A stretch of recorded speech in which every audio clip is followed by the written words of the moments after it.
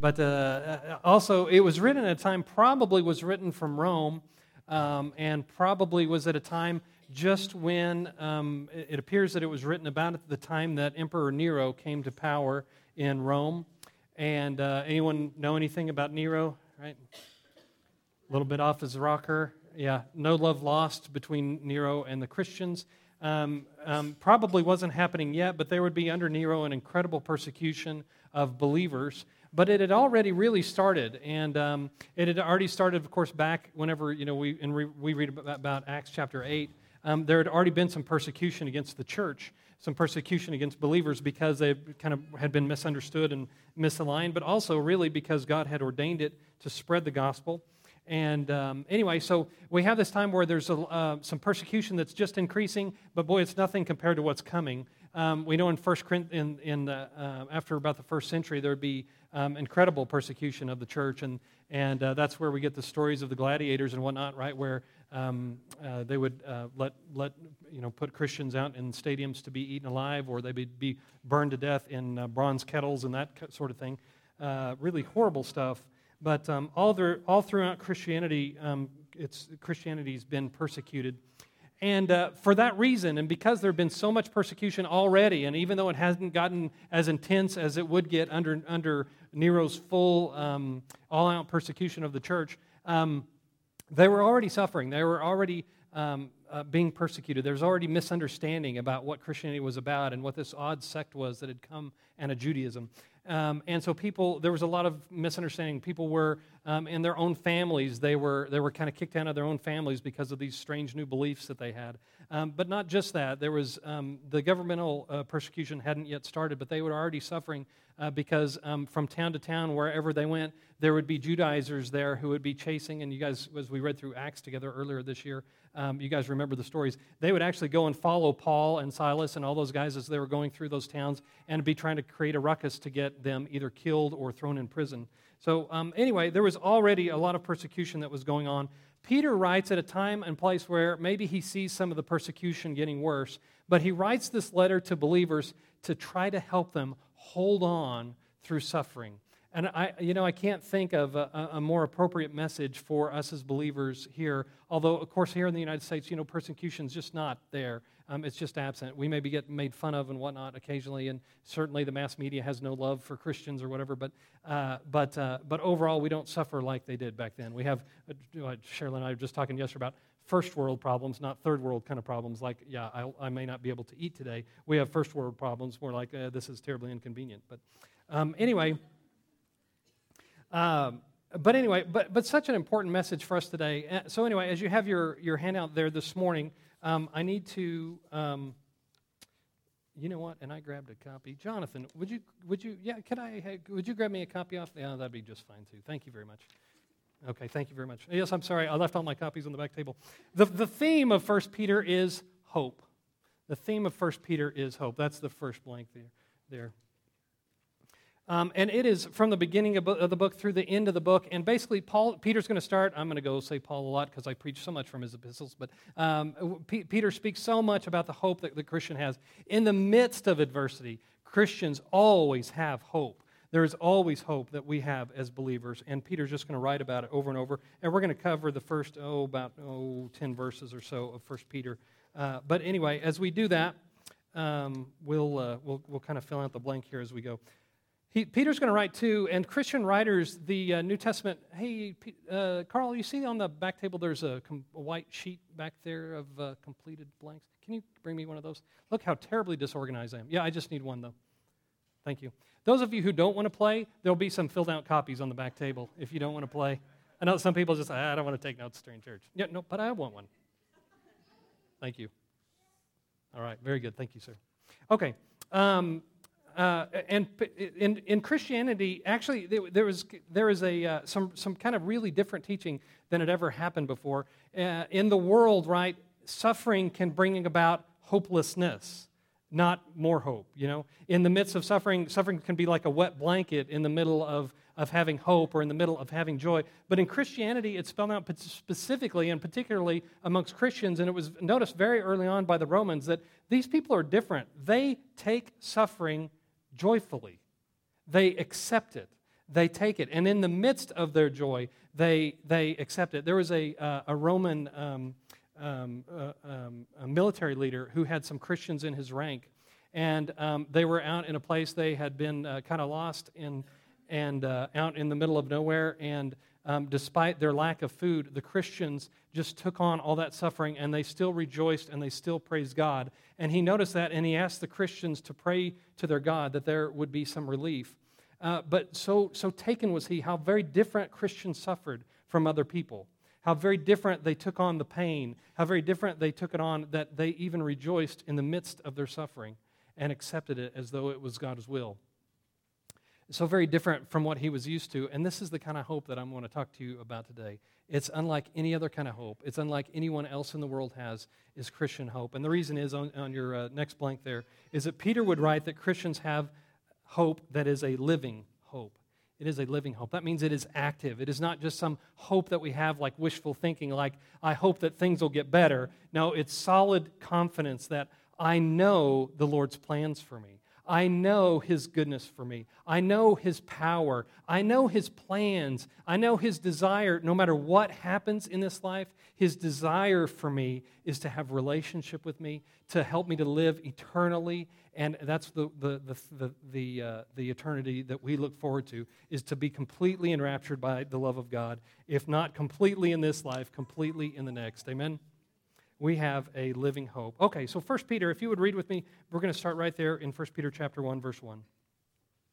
Peter, an apostle of Jesus Christ, to God's elect, strangers in the world, scattered throughout Pontus, Galatia, Cappadocia, Asia, and Bithynia, who have been chosen according to the foreknowledge of God the Father through the sanctifying work of the Spirit, for obedience to Jesus Christ and sprinkling by His blood. Grace and peace be yours in abundance. Praise be to God, to the God and Father of our Lord Jesus Christ. In His great mercy, He has given us new birth into a living hope through the resurrection of Jesus Christ from the dead, and into an inheritance that can never perish, spoil, or fade, kept in heaven for you, who through faith are shielded by God's power until the coming of the salvation that is ready to be revealed in the last time. In this you greatly rejoice, though now for a little while you may have had to suffer grief in all kinds of trials. These have come to you so that your faith, of greater worth than gold, which perishes even though refined by fire, may be proved genuine and may result in praise, glory, and honor when Jesus Christ is revealed. Though you have not seen Him, you love Him. And even though you do not see Him now, you believe in Him and are filled with an inexpressible and glorious joy, for you are receiving the goal of your faith, the salvation of your souls. Amen. All right, let's get through this just a little bit. And so here as Peter writes, and his intention is apparently to encourage believers through suffering, to encourage them through the pain that they're going through in their life, the separation that's going on in their families, the persecution from being kicked out of, some of them had been Jews previously, and they've been kicked out of synagogues because they were following the Lord Jesus Christ. But regardless, they were being persecuted. The people who were in power at that time, especially in those Jewish areas, in those particular areas, there was a concerted effort to persecute them and drive them out of town in an attempt to preserve Judaism.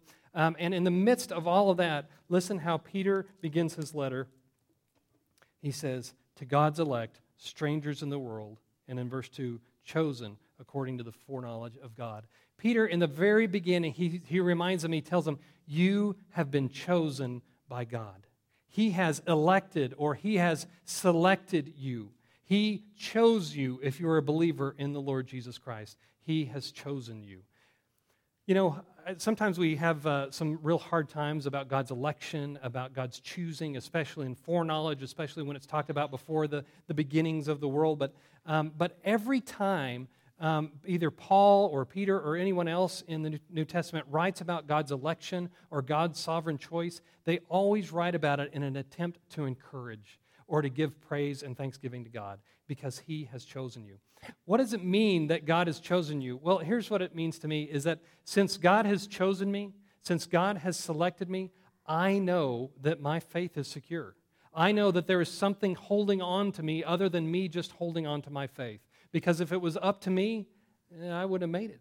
Right? If it was just up to me, I wouldn't have made it this long. I wouldn't have made the choice to stay, to follow the Lord Jesus Christ and to stay with it for the rest of my life. I mean, I could get maybe 5 good minutes of obedience, but after that, I need something else, right? I need the Lord Jesus to come in, and I need Him to hold me by His strong hand and to not let me go. And so that's one of the reasons why you and I can hold on through suffering, believing and knowing if the Lord Jesus Christ has chosen you, if He has selected you, then He will not let you go, and you can endure through suffering. And if it's God's will, He will hold on to you through. If you were selected by His will, then you will not be lost in faith. All right. To God's elect, strangers in the world. I love that passage, just in the middle of nowhere, strangers in the world, right? We don't have the same goals as the rest of the world. We don't have the same attractions as the rest of the world. We're like strangers here. It's like we're pilgrims. We're only passing through this place. Our hope doesn't lie here. You know, I don't get up in the mornings just thinking, man, I've got this property, and that's going to last me the rest of my life, and I've got these finances, I've got money in the bank, and that's all my hope is here, and I've got my health, and what else do I need? Listen, all this goes away, right? No one's shocked, right? You knew this was coming, right? All of this goes away one day. There's nothing on this earth is permanent. There is only one thing that is permanent on this earth, and that is people who have come to believe in the Lord Jesus Christ. Their souls are saved and will be saved forever. Everything else goes away. And so we are strangers here, have different goals, different attractions than what the rest of the world does. We don't try to accumulate here. We try to accumulate wealth in heaven. And they've been scattered throughout the regions of Asia Minor there. And verse 2, who have been chosen according to the foreknowledge of God, the Father, through the sanctifying work of the Holy Spirit, and these are on your blanks, for obedience to Jesus Christ and sprinkling by His blood. I love how it says it. So why were you chosen? Why were you and I chosen? Some of those answers are right here in verse 2. We were chosen, through the sanctifying work of the Holy Spirit. In other words, the Holy Spirit takes and brings the benefits of salvation to us. He saves us, and He begins working on us immediately when we come into the family of God. The little Cambria a few months ago, when she gave her life to Jesus Christ, the Holy Spirit began working to sanctify her and to start bringing into her life all the realities and all the resources of the gospel so that He might change her now and forevermore. Amen? And in your life and my life as well, thank God. So He steps into her life and He begins to sanctify, making the gospel more real to her and more real to me, making us realize that the gospel applies to more of my life than I ever realized before. And as I walk and as I age and as I walk with the Lord, the Holy Spirit is continually bringing in the truth of the gospel and applying it to my life evermore and helping me walk more obediently with the Father through the Holy Spirit. So, yes, we are chosen but through the sanctifying work and for obedience to Jesus Christ. Isn't that interesting? We were chosen for obedience to Jesus Christ. We were chosen so that we would follow the Lord Jesus Christ. All right? Don't be confused by anything else that's going on. One of the things that you were chosen for was so that you would follow the Lord Jesus Christ, that you would be His disciple, that you would take seriously this goal of growing up in Him, okay? And so what does that mean? Is that you and I very seriously have to take hold of trying to follow Him. You know, our salvation is free. Discipleship costs everything. Someone wiser than I once said. Salvation is free to us. It cost the Lord Jesus Christ everything, but it was free to us. But discipleship is now going to cost you the rest of your life. You've got to give up everything else to follow Him. Jesus made that pretty clear, didn't He? You've got to give up everything else to follow Him. And then the next thing, for obedience to Jesus Christ and sprinkling by His blood. That act of cleansing that came through the blood, the shed blood of Jesus Christ. We were chosen so that He might cleanse us from all of our sin through His blood. Okay, verse 3. God has given us new birth in verse 3. I can't tell you what these words in Greek, I can't tell you how dramatically this is stated in the original language, but if you just hear it in English, it kind of makes sense. This idea about a new birth and the idea that Paul would write about us being new creations, this means that what was there before we were Christians and what we are now in Christ is completely new, completely different. There is no comparison between the two. Before we were lost in our sins, before we were lost in darkness, before we were lost forever and deservedly so, but now that we were in the Lord Jesus Christ, we have what we're going to read here coming up next. We have, because of this new birth, because of this new life, we have new hope. We have new hope in verse 3. We have in verse 4 a new inheritance. And in verse 5, we have God's shielding and ultimately salvation. Ultimately salvation. New hope, new inheritance, God's shielding, and salvation.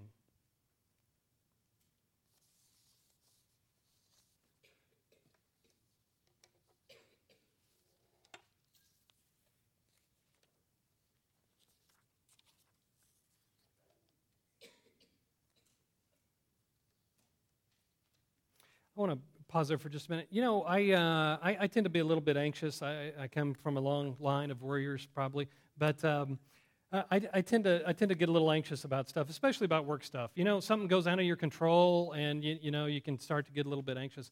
And let me tell you, all the time this is a struggle for me, or as I like to say, struggles. These are struggles for me. Something will happen at work that's out of my control, trying to get a handle on it. Things aren't going very well, need to get a handle on it. I really struggle with that. I really do. And so I can go weeks by letting those things ruin my day, let them ruin my week, letting them ruin my month, you know. I can come home and Brenda can just tell, you know, when I come home, it's like, oh, not a very good day, huh? Yeah, not a very good day. And you know what happens in those times is I can get so overwhelmed by what's going on that I can forget what's important, okay? But this is key for what Peter's trying to teach us today and what he was trying to teach a couple thousand years ago.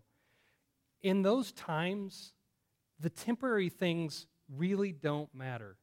It's the permanent things that really matter, right? So here's what's permanent. I have new life in the Lord Jesus Christ that I didn't have before. I have a relationship that's been restored with my Heavenly Father. I was an alien. I was separate from Him. But now, because of the blood of Jesus Christ and His sacrifice on the cross, I have relationship with Him, and I can go right into His throne room, and I can communicate. I can talk to Him. I can pray to Him like no one in the history, previous to Jesus ever could. I can, and you can now. That's permanent. That's important stuff. I have also a new inheritance. You know, here Peter's going to talk about an inheritance that we have that can never fade. It can never be taken away. It'll never go away, and it's being stored up for us by God in heaven. And one day, you and I are going to walk into, believe it or not, a great reward for our mustard-sized faith. We're going to walk into great reward in heaven one day. And Peter says, this is a new inheritance that you didn't have before. This is something because of your faith that you get in heaven. You get to share in the glory of God. You get to share in His glory. But not only do we have that, not only do we have new life, not only do we have new birth, we have new hope, we also have God's shielding and salvation. We have God's shielding right now. He is protecting you and I right now and helping us to stay in the faith, covering us and shielding us until the time ultimately that we're going to gain our salvation when Jesus Christ comes back and makes all things, puts all things down, including death, and we'll suffer with death, we'll suffer with sorrow no more, and it'll all be done with, and ultimately we'll walk into salvation, and it will be like God has desired all along. He will dwell and be with His people in the New Jerusalem, in the city of God. He will dwell with us, and we'll dwell with Him, and the Revelation says something quite strange. God Himself will wipe away every tear from their eyes. What a beautiful thing, isn't it? That's the inheritance. That's the future that all of us have. So listen, in the midst of suffering, what Peter says is, remember all the new things that you have in your life with Jesus Christ. Don't let the temporary things of what you're suffering and grieving through right now ruin your day. You have something much better than the bad of all of this every day. You have something much greater, and he just encourages them, and I would encourage you today, remember what's important. Remember what the Lord Jesus has done in your life. In the midst of suffering, in the midst of trials, in the midst of all that, nothing changes the fact that you and I, if you're a believer, you have new life. You have new hope. You have a great inheritance. And you have a great destiny, a great future in heaven with the Father. Amen? Amen. And there's just nothing can take that away, is there? All God's people said. You know what to do. All right, all right. All right. And because of this, this changed how people who became Christians, this changed even from very early on in the very first century. People noticed that Christians were different from anybody else because they would accept suffering because they knew there was something more about suffering than just the pain. They knew that there was something to it because there is something about suffering in believers' life that God uses and appoints in their life to bring about something greater, and that's what we're going to talk about next. Look with me we're going to pick up in verse 6.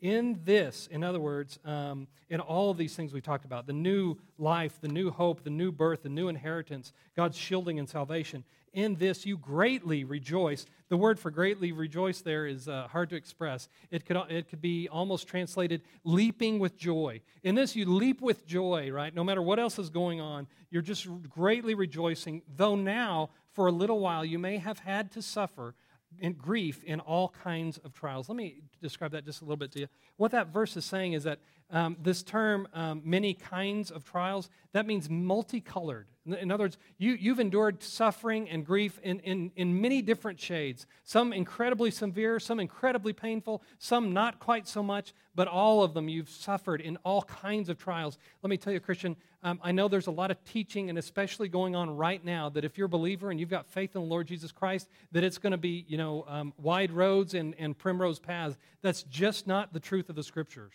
The truth of the Scriptures is that God uses suffering for a purpose in the life of a believer. He does. There's just never been anyone in the Scriptures who didn't go through that. It's just the truth. I need to make sure I'm giving you all this stuff, don't I? So anyway, in verse 6, look, suffering is described as varied. In other words, you're going to go through all different kinds of suffering. It'll be varied, but it's temporary. Now, temporary sounds great, but what he's talking about is in this life, right? Well, with these eyes, that seems like a really long time to me, right? Does it seem like a long time to you? If I'm going to suffer in this life, all this life, that seems like a long time. But what he's trying to do is give us all a little bit of perspective. This is only for a moment. This is only for a moment. The reality is that we were created to live in eternity with our Father. We were created for that. We weren't created for this strange time where we're kind of separated with Him, but yet kind of together, and we were living through some grief and living through some pain. We were actually created for something much different than this place. Joy is described, though, as inexpressible and glorious. I love it. Don't you love it, what he says there? Let's see. Verse 7, these have come so that your faith of greater worth than gold, which perishes even though refined by fire, may be proved genuine and may result in praise, glory, and honor when Jesus Christ is revealed. Though you have not seen Him, you love Him, and even though you do not see Him now, you believe in Him and are filled with, here we go, inexpressible and glorious joy. That means what he's saying is that there is so much joy for the believer, language fails. You can't describe it. It's inexpressible. What has happened in the life of the believer, and when you and I think about and ponder and meditate on all the goodness that the Lord has done for us and all the new things that He's brought into our life because of our relationship with Jesus Christ and being united with Him in relationship, all of those things, he says, you try to explain it and you can't. Words will fail you because this glorious, inexpressible hope is so big. It is life-changing. It is life-altering. It takes a man who would not want to suffer and say, let me suffer anyway because I have so much joy in what the Lord God has done on my behalf.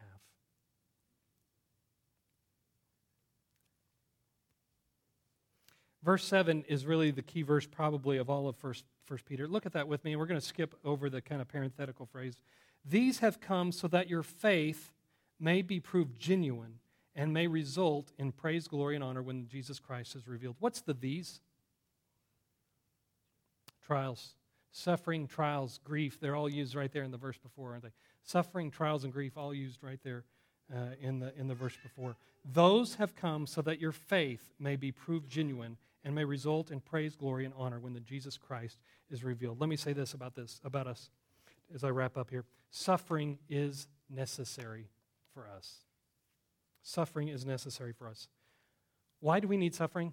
Because several reasons. Many times it's because when there's sin in our lives and the Lord's trying to point it out to us, try to turn us around to repent and to get us to repent, sometimes He'll bring friction in our lives, suffering in our lives, so that we can begin to work on those things and let go of those things. The other thing is that sometimes we get turned around about what's important. Right? That never happens to you? Anyone? That happened to you? You get confused about what's important, and then when suffering comes, there's something about suffering that brings us back to the Lord. Yes?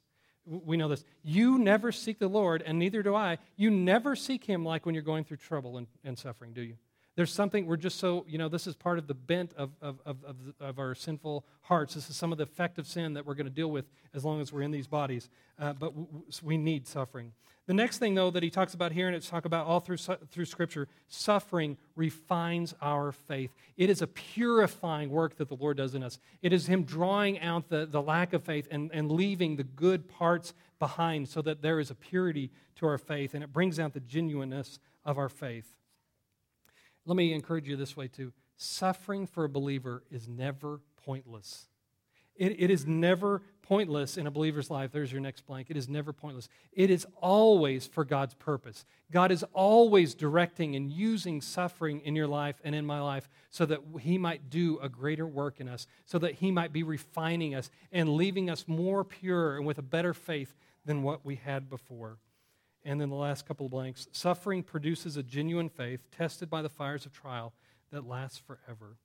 The process of suffering is painful, but God's intention is good. God's intention is good. How is it you can endure through suffering? And I don't mean just get through it. But I mean the kind of faith that's described here by the gospel and the epistle writers of the New Testament and was noticed by the Romans in the first century and is noticed still today by Christians who suffer in the world under great persecution. People who gladly suffer because they see behind it the love of God who's refining their faith and purifying them, not just for the purpose of suffering. God never makes us suffer just to suffer, but He causes us to suffer so that there might be some purity in our faith, so that He might one day reward us for all the goodness that's there. This is the amazing part of it all. The Lord Jesus Christ deserves all the glory, amen? He deserves all the glory. Matter of fact, it says that the elders that are sitting around, they'll have on their own crowns, but they'll just cast them down at His feet. They're just going to cast them down at His feet because even though they received it, they recognize this is all because of what the Lord Jesus has done and not for me. But it somehow in heaven, we get to share in, and that praise and glory and honor, that's for us. That's that little bit of a step that you took in faith. Even though you were going through hardship, you continued to believe in the Lord's faithfulness. Listen to me, this is important. I know we're all thinking about leaving. This is important, though. That little step of faith that whenever you were going through a trial, somehow, even though it looked like all the evidence was stacked against you, you still believed in God's goodness, and you still believed He had a plan to restore you and to heal you. Yes? That little bit of faith is just the most precious thing to God. There is nothing more precious to Him than this, that you and I hold on through suffering. And I don't mean just by the skin of our teeth. I mean taking on suffering and saying, but God, I believe in your goodness and your love for me anyway. I believe anyway. Because I've seen how you've treated me in the past. I've seen how you gave up your own Son for me. I believe that no matter what's happened in this life, that nothing can take your love away from me because you chose me and you gave me new life and you gave me new hope, and you're holding an inheritance for me, and you're going to shield me to the time till I ultimately reach my salvation. Amen? Amen. Let's pray, and we'll bring Cambria up here in just a moment. Actually, why don't y'all coming up? Cambria and, do I see her? Oh, she's in Children's Church. That's all right. We got a little gift for her afterwards. We'll get that to you. All right. Okay. Let's do that. Would you all stand with me, and we're going to pray, and we'll be dismissed.